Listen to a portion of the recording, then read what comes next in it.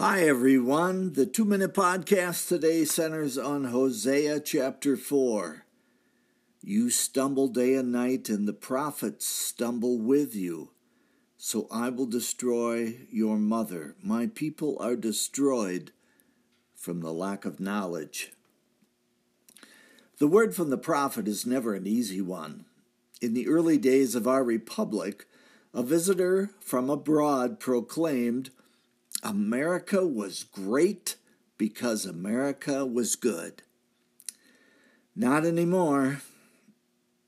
Consider 55 million abortions, redefining marriage, rampant drunkenness, prostitution in our cities, legalized marijuana, sex slaves, the breakup of the family, cheap divorce, and politicians selling their souls for money and re-election. Men today call good evil and evil good. Does this sound like a nation that God will continue to bless? I don't think so. Where is the church? Declining attendance indicates that the churchgoers have lost interest in God. Where is the power? The early church used to pray until the house was shaken. All we can muster today is to pass the plate until the money is taken.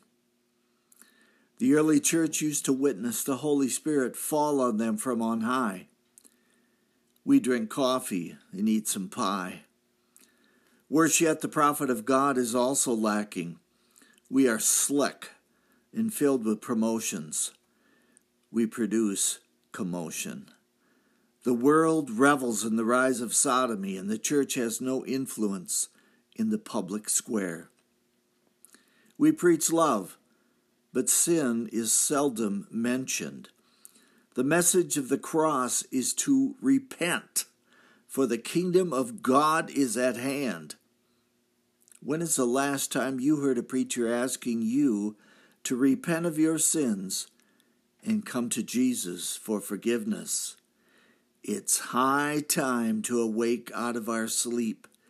Get into the scriptures, for the trumpet soon sounds. Thanks for listening to the 2-Minute Podcast. I am Michael Foskey.